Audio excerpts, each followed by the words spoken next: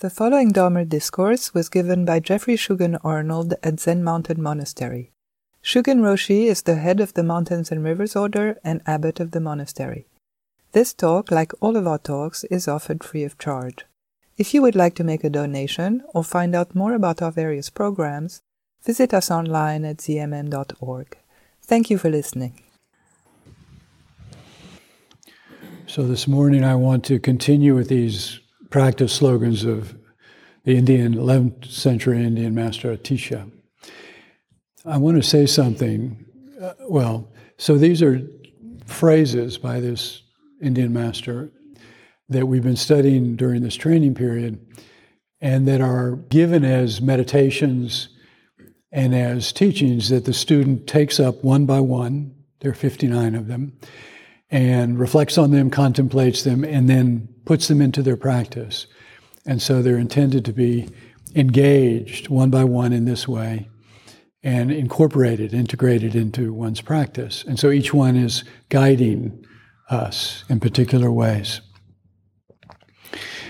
And we're concluding an introductory retreat this weekend. Some of you are here just this morning for the first time. And so one of the things to bear in mind about the teachings is there are many teachings about various forms of practice that make it clear that there is a kind of gradual process of beginning and taking up that practice in a beginning way and then how it evolves as one matures. But there are teachings that very often are presented sort of in a fully embodied form.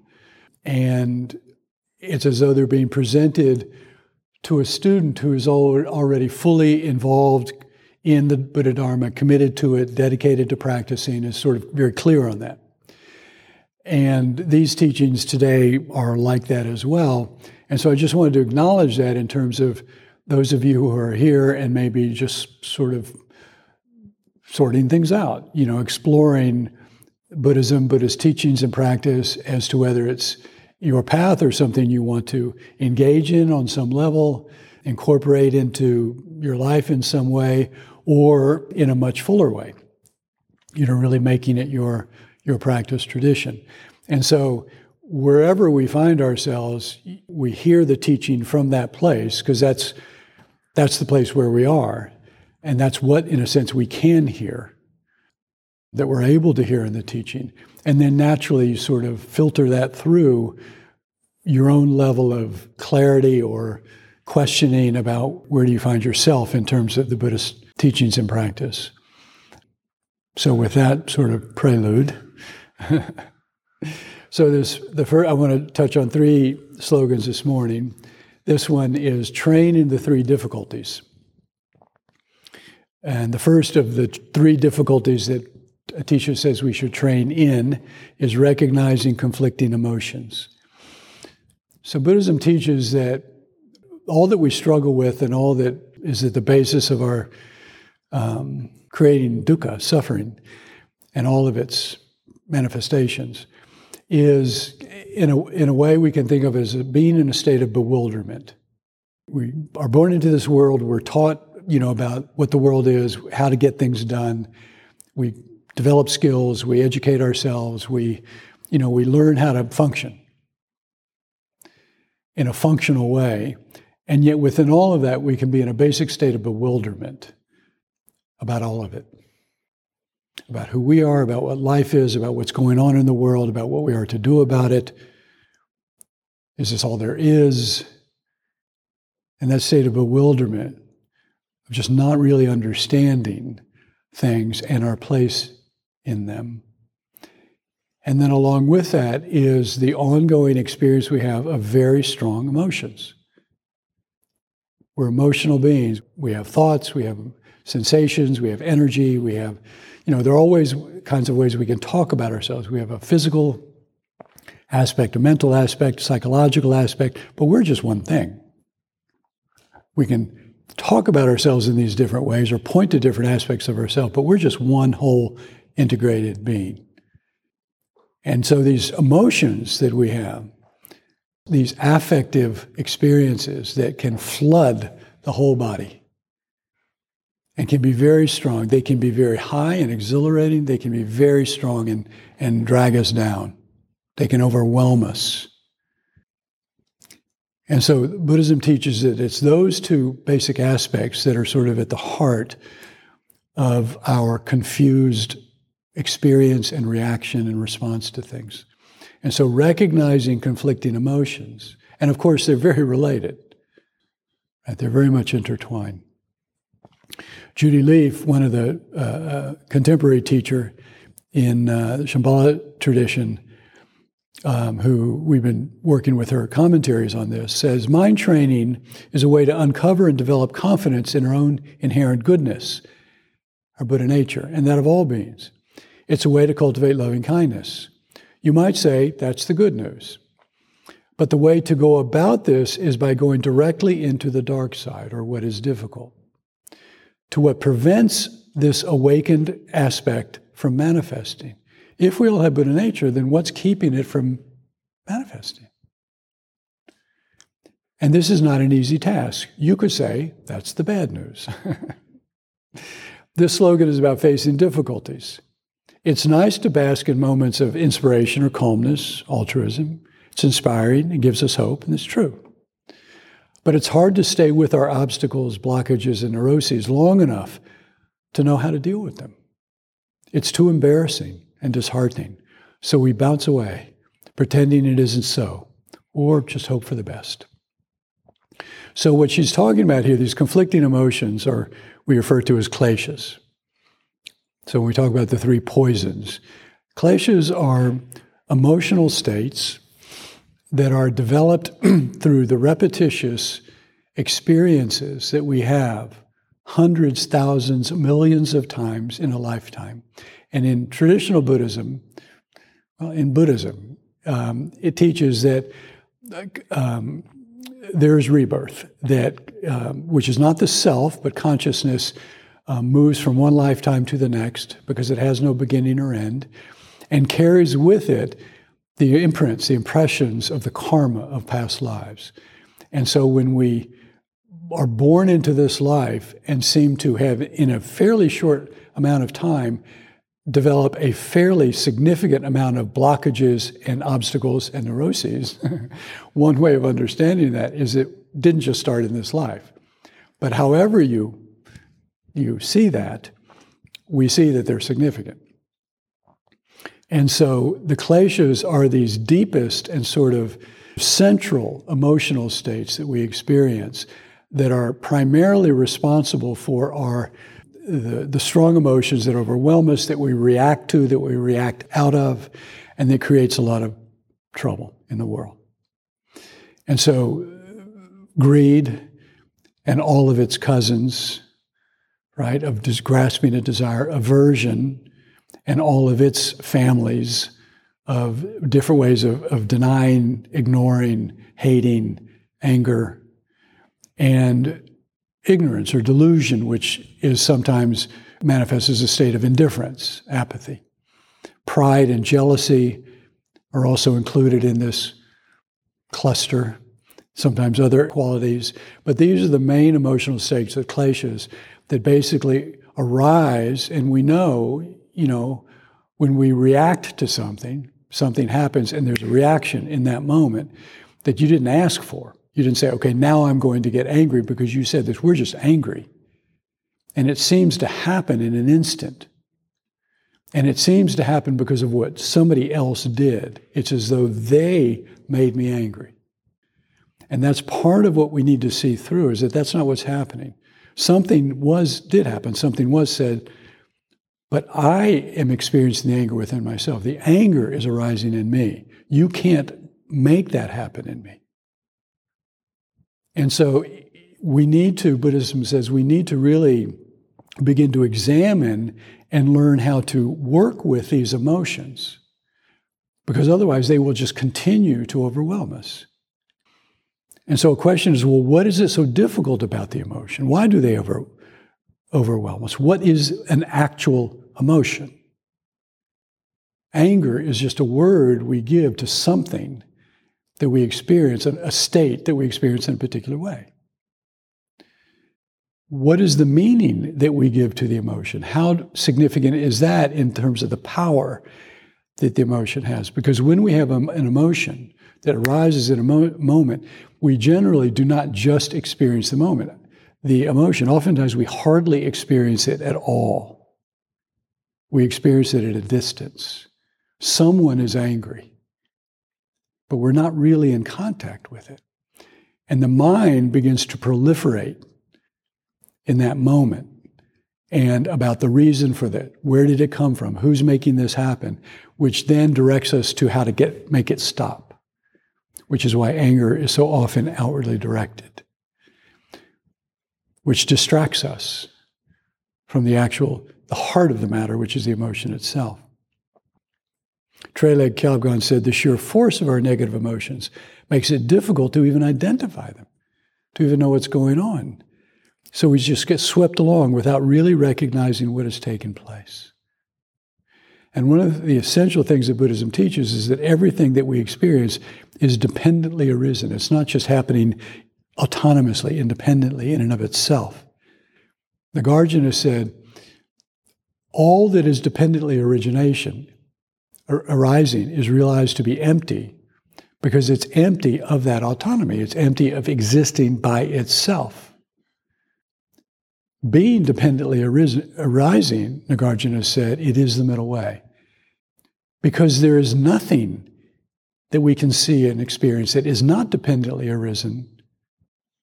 There is nothing that is not empty.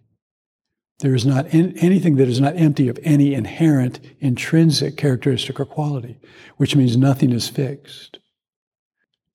Which means, in a way, everything is always workable because it's always in a state of change. But we have to learn how to direct our attention skillfully so that we begin to see that, because that's ultimately what's transformative. We can have lots of strategies of how to work with anger, and those can be very helpful. But how do we get to the root? Paltru Rinpoche said, don't follow after the object of your anger. Rather, look at your angry mind. Don't chase after the object of your pride. Rather, look at the grasping mind. Don't hanker after the object of your desires, but look at the craving mind. Don't just take for granted ideas forged by delusion, but look at the nature of delusion itself. So in each of these, they're really taking us, trying to direct our attention to the fundamental source of what's going on. And the difficulty with these strong emotions is that they, again, distract us in a way towards the object that seems to be at the heart of the emotion. If it's greed, it's what I want. If it's anger, it's who made me or what made me angry. Rather than the mind of greed, the mind of anger. Because the whole intention and purpose of Buddhism is to liberate that mind. And so, when we really think about this, when I think about this, it's like Zazen becomes, in a sense, the thing that must be done, right? Because how else are we going to examine, be able to see, to have enough space and time and quietness and lack of anything else going on so that we can actually have that ability to begin to stop and look?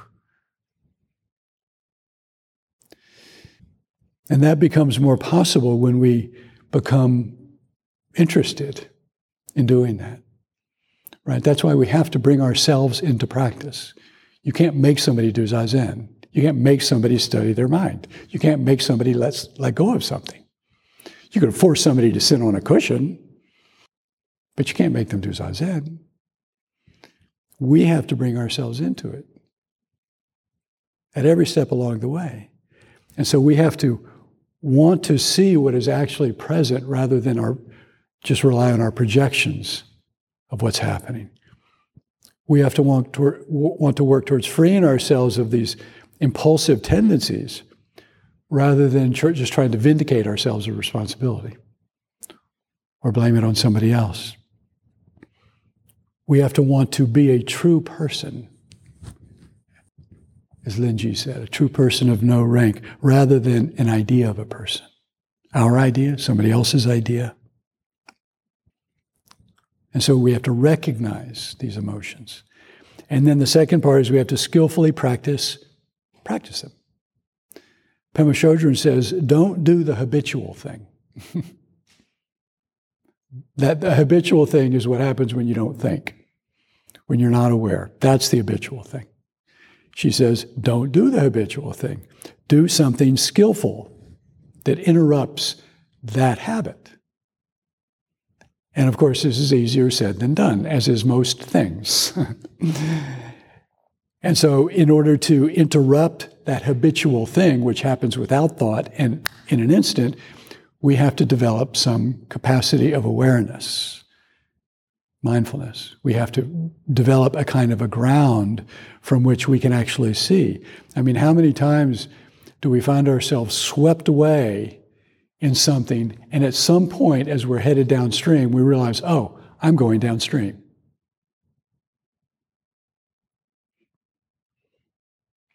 You know, working with our karma, which is the intentional actions that we have committed and have been committed to over this lifetime, and then the consequences, the fruits of that keep arising, that is integral to these kleshas, right? Because it's through the repetition that they get strong and stronger and stronger and stronger. That's why every time when a strong emotion arises, in Buddhism, in normal life, that's considered, a bummer, right? In Buddhism, it's considered propitious. Oh, this is your moment. Because this is the moment when that karma, when you cannot do the habitual thing, you can do something else. When you can shift that karma. Because now it's arisen. Now the fruit has been born, right? And so in the moment that we act on that, we're either creating more habit, strengthening that habit, or we're going another way, as Pema Chodron encourages. It said, if you meet a mountain that won't yield, then you have to yield. And when we yield, the mountain is no longer an obstacle. It's not the same thing anymore. And if we can't yield, if we can't yet yield, then just don't turn away. Then just stand at the foot of that mountain for a bit. That's not doing the habitual thing. That's interrupting the habit of turning away. The Buddha said it this way, don't deny and don't cling.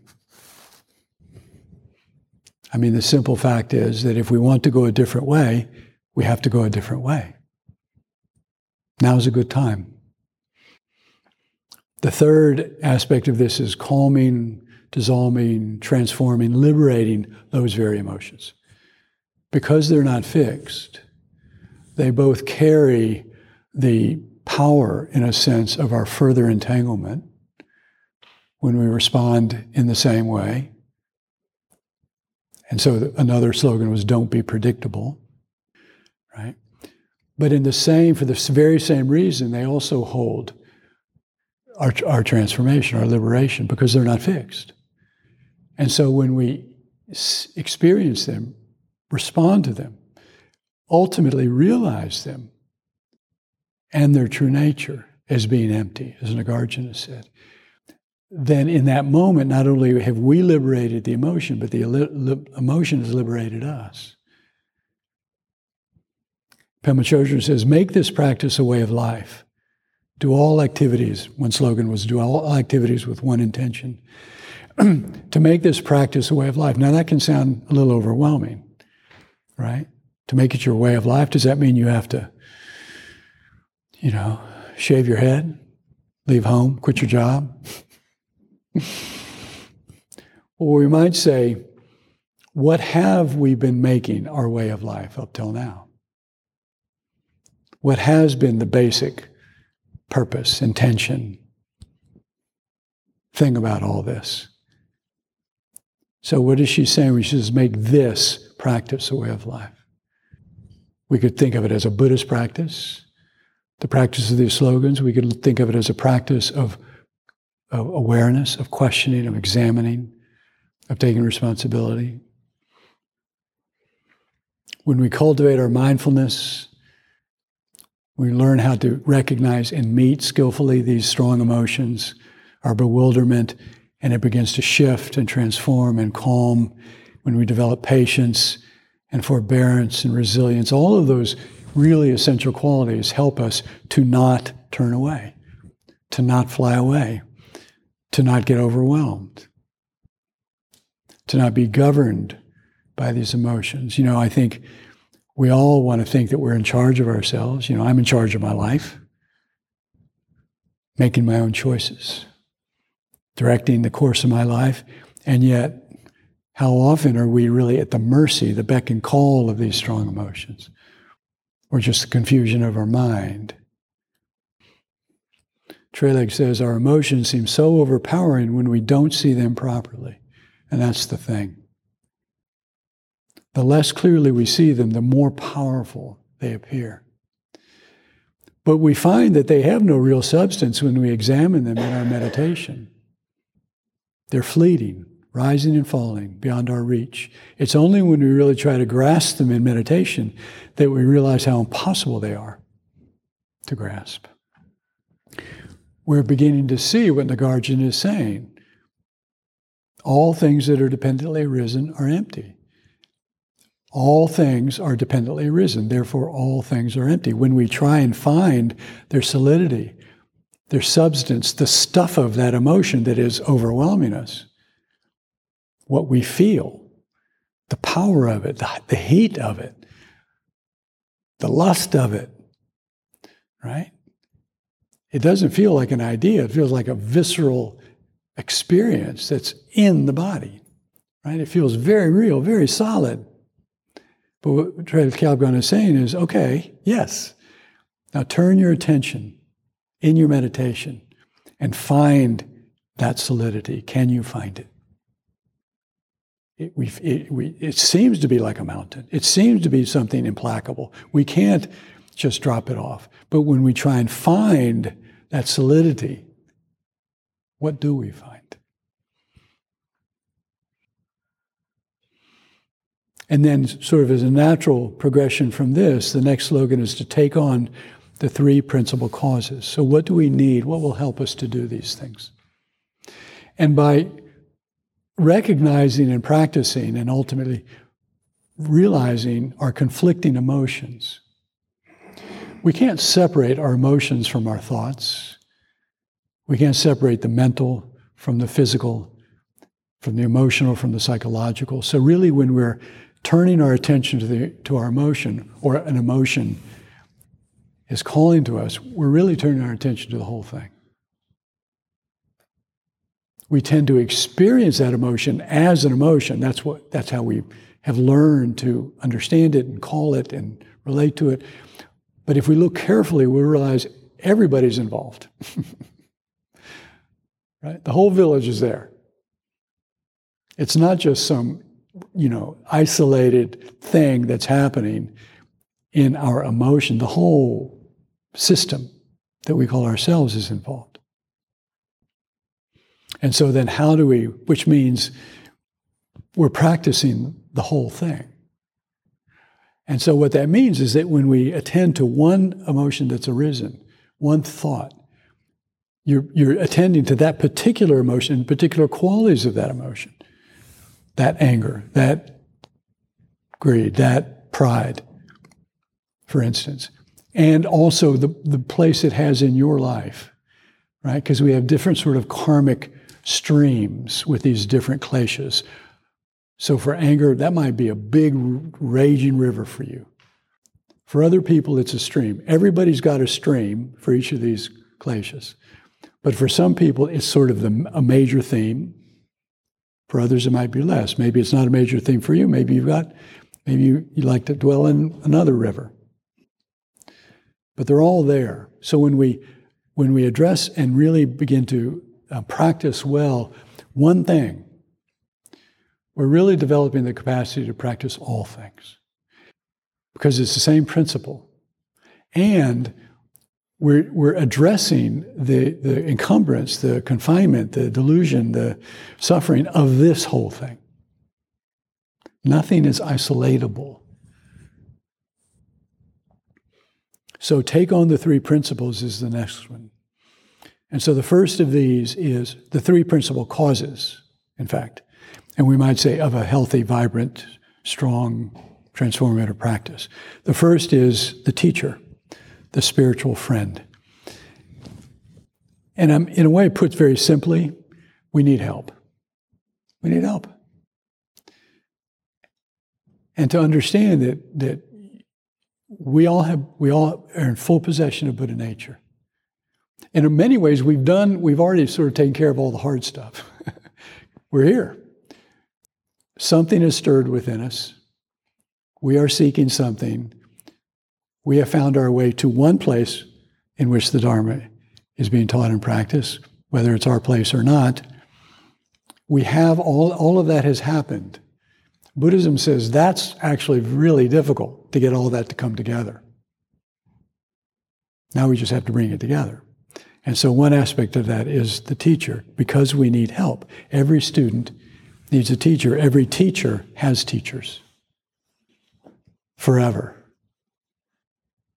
We continue to study. The moment we continue to study, I don't know, something else is going on. We need to have guidance, to be pointed, to have things reflected back to us, to be encouraged, to be challenged. The lion's share of this, of course, we have to do ourselves. But if we're only trusting our mind, that's going to be a rather precarious journey. Right? How do you know if when you have a sense of something, you're experiencing something in your zazen, you have an intuition? Is that intuition? Is that wisdom coming out? Or is it just a habit? Is it just a habitual thought? How do we know when we're trying to cultivate selflessness in our practice of the precepts of compassion, whether there's self-clinging, self-grasping? Every step along the way that we take is brand new. And so it helps to have people who walked ahead. We have to learn how to trust ourselves. And part of that is learning within ourselves, what do we actually trust and what don't we trust? What thoughts, what impulses, what intuitions, to call them that, are trustworthy and should be followed, and which ones shouldn't be followed? It's not always clear. Judy Leaf says, you may have heard about the Dharma through a book or a magazine or a video or from a friend, even from an ad. But no matter the medium, if you trace it back, these teachings come from real, live human beings. Beginning with the Buddha. Without the hard work and sacrifices of many generations of practitioners and teachers, you would have never heard about this. None of us would. Or the very possibility of practice or a path. That's really the gift that we've received.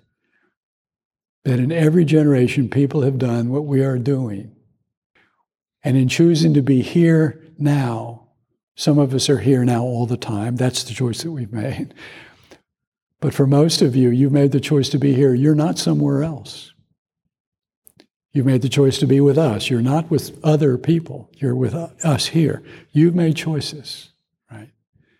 And so in those choices, because we can't be everywhere at once, we can't do everything.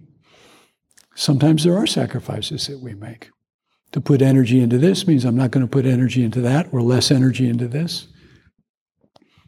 We do that all the time, right? But this is conscious, right? And it may or may not be valued by those in your circle. That's how this has happened. That's how it's happening. And so she's saying, let's notice that. To trust in the teacher, to trust in ourselves. And so we're encouraged to be open and vulnerable and honest, but never abdicating your own mind, your own common sense, your own basic sense of what is right and wrong. The student has the teacher has a very important responsibility. The student has an important responsibility too. And in a sense, that means on both aspects, the student and teacher, we all need to understand the purpose of training. Why are we here? If we're sitting before a teacher, what is that about? right? And that the boundaries that are necessary so that we can actually have that trust, have that faith, understand what this is about and how to use it. And then spiritual instructions to be able to hear the teachings, reflect upon them, put them into practice. Training and practice is to bring us into deeper and deeper, more intimate contact with the teachings. I said to somebody this morning that when we chant this Heart Sutra, initially those are the words of the Buddha. It's a sutra. But eventually we do that practice, so eventually it's like, no, it's not the Buddha's words. It's your words. It's your report of how things are, of what reality is. It's your experience of prajnaparamita. We all experience moments for practitioners, where we've chanted something or heard a teaching, we've heard it before, we've chanted it before, but in this moment, you hear it. In this moment, it goes deep. Why? Same words. Evidently, they're not the same. Where is that shift? Where is that transformation? It's like we're a piece of fruit that is constantly trying to become more and more ripe. Pema says to cultivate a mind that turns towards awakening. We can sit at a table of the most sumptuous meal you could ever imagine and delight in how beautiful it is. The colors and the textures and the aromas. You could study the ingredients. You could learn. You could go to cooking school and learn how to make that meal. You could become quite expert. You could create a podcast. Right? Your own YouTube channel. You could make money from it. And all the while, be growing hungrier and hungrier and hungrier because you're not actually eating the meal. We have to actually put it into our mouth. We have to chew, we have to swallow, and we have to take more than one bite.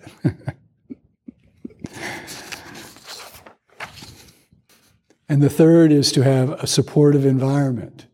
This is really important. In fact, we are training to be able to practice, to be awake and aware and compassionate in every and any situation, no matter how difficult.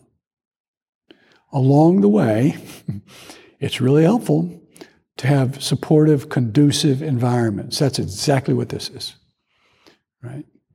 A monastery is built to create a conducive and supportive environment in which to practice, which means to do something that is already going to be difficult. And to make a conducive environment in which to do that thing so that then we can more and more venture out into situations that aren't so easy.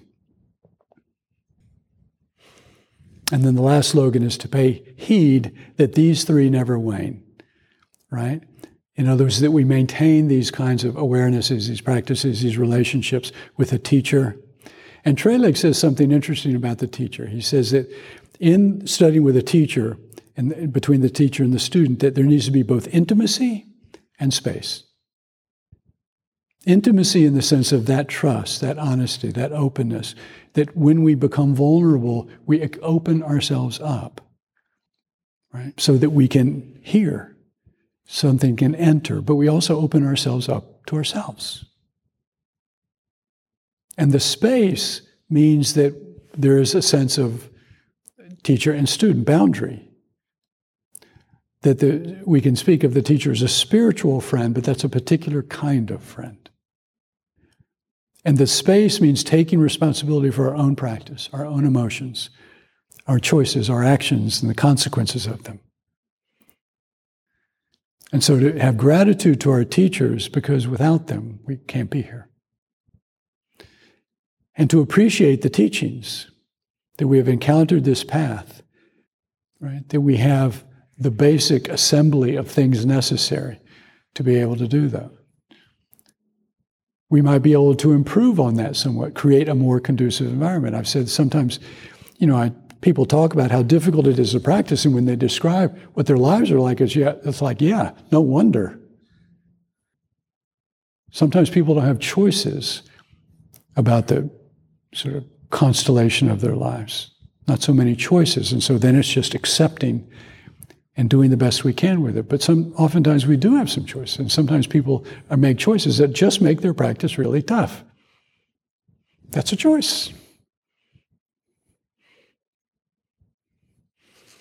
Judy says, we can be grateful that we have been given a practical and effective way to work with the mind and emotions and cultivate wisdom and kindness. It's good to know that loving kindness is not something that we either have or don't, but something that we can actually cultivate. Amen to that. And then the third aspect is commitment to the path. Oh, that part. Commitment. It's scary for a lot of folks, commitment, right? It can very easily sound like bondage, like a sentence. Okay, you're committed now to the path, right? It's all given freely. It has to be, right? And commitment is, in a way, binding ourselves to something essential.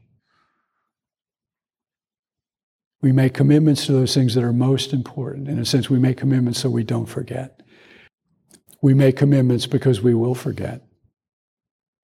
And in those moments, that commitment calls to us, if it's real, and calls us back. Hey, wait a minute. You made a pledge here.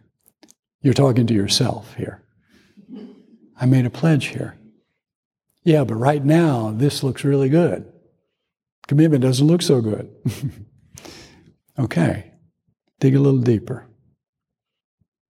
That's why when people come to be in residence, to be a student, to be a monastic, there's a lot of probing. Why? Why bother? Why go to all this trouble? Just go home, kick back, forget about all of it. Can you? Judy Leaf talks about this in terms of discipline, which is also can be a very tricky word, because it can sound like being disciplined in a kind of harsh, punitive way. That's never been what it means to me. What it means to me is there's something that is that important I make a commitment to. How do I follow through? How do I live it? Today, and then the next today, and then the next today. How do I live that when I don't want to? How do I follow through when I'm not sure what the next step is?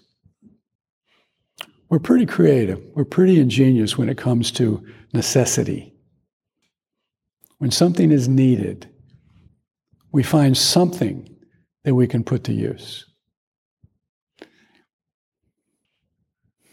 We can think of it as being faithful to ourselves. That's why we shouldn't make commitments recklessly or casually. Because if we're really making a commitment, which is like a vow, something, as Dogen says, something is realigning itself within us so that that can happen, so that we can actually stay in that, with that. We will be tested. It's guaranteed. If you're not, it hasn't been tested, are you practicing, I would say. If you've never had a stormy day, if you've never been out in the desert with no water to be found, this is a known thing, right?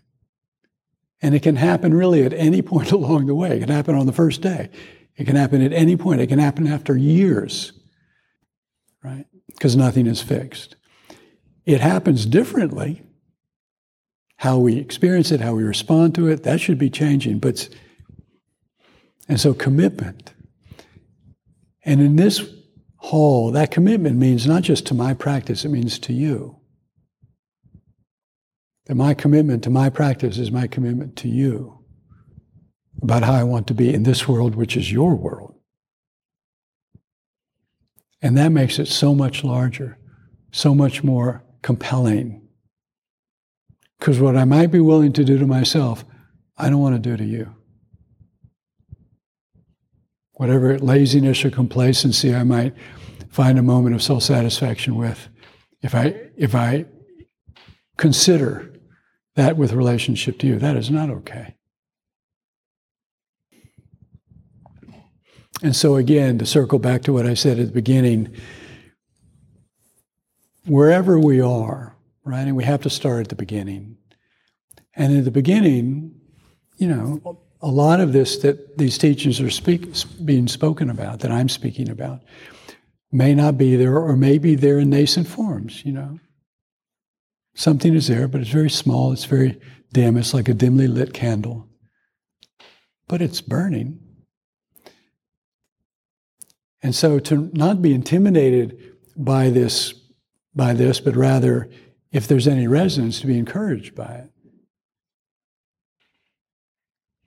And so I encourage you and all of us to know that we are alive, to know that that doesn't last forever, and that every day we have influence. We are changing the world. Small ways. Many ways we might not even be aware of. But not having influence is not really an option. So then, what will it be? So I'll end with a poem. To ascend the great mountain requires just one action. Take a step. Now, having taken a step, allow the mountain to show you the way of 10,000 dancing forms of just this.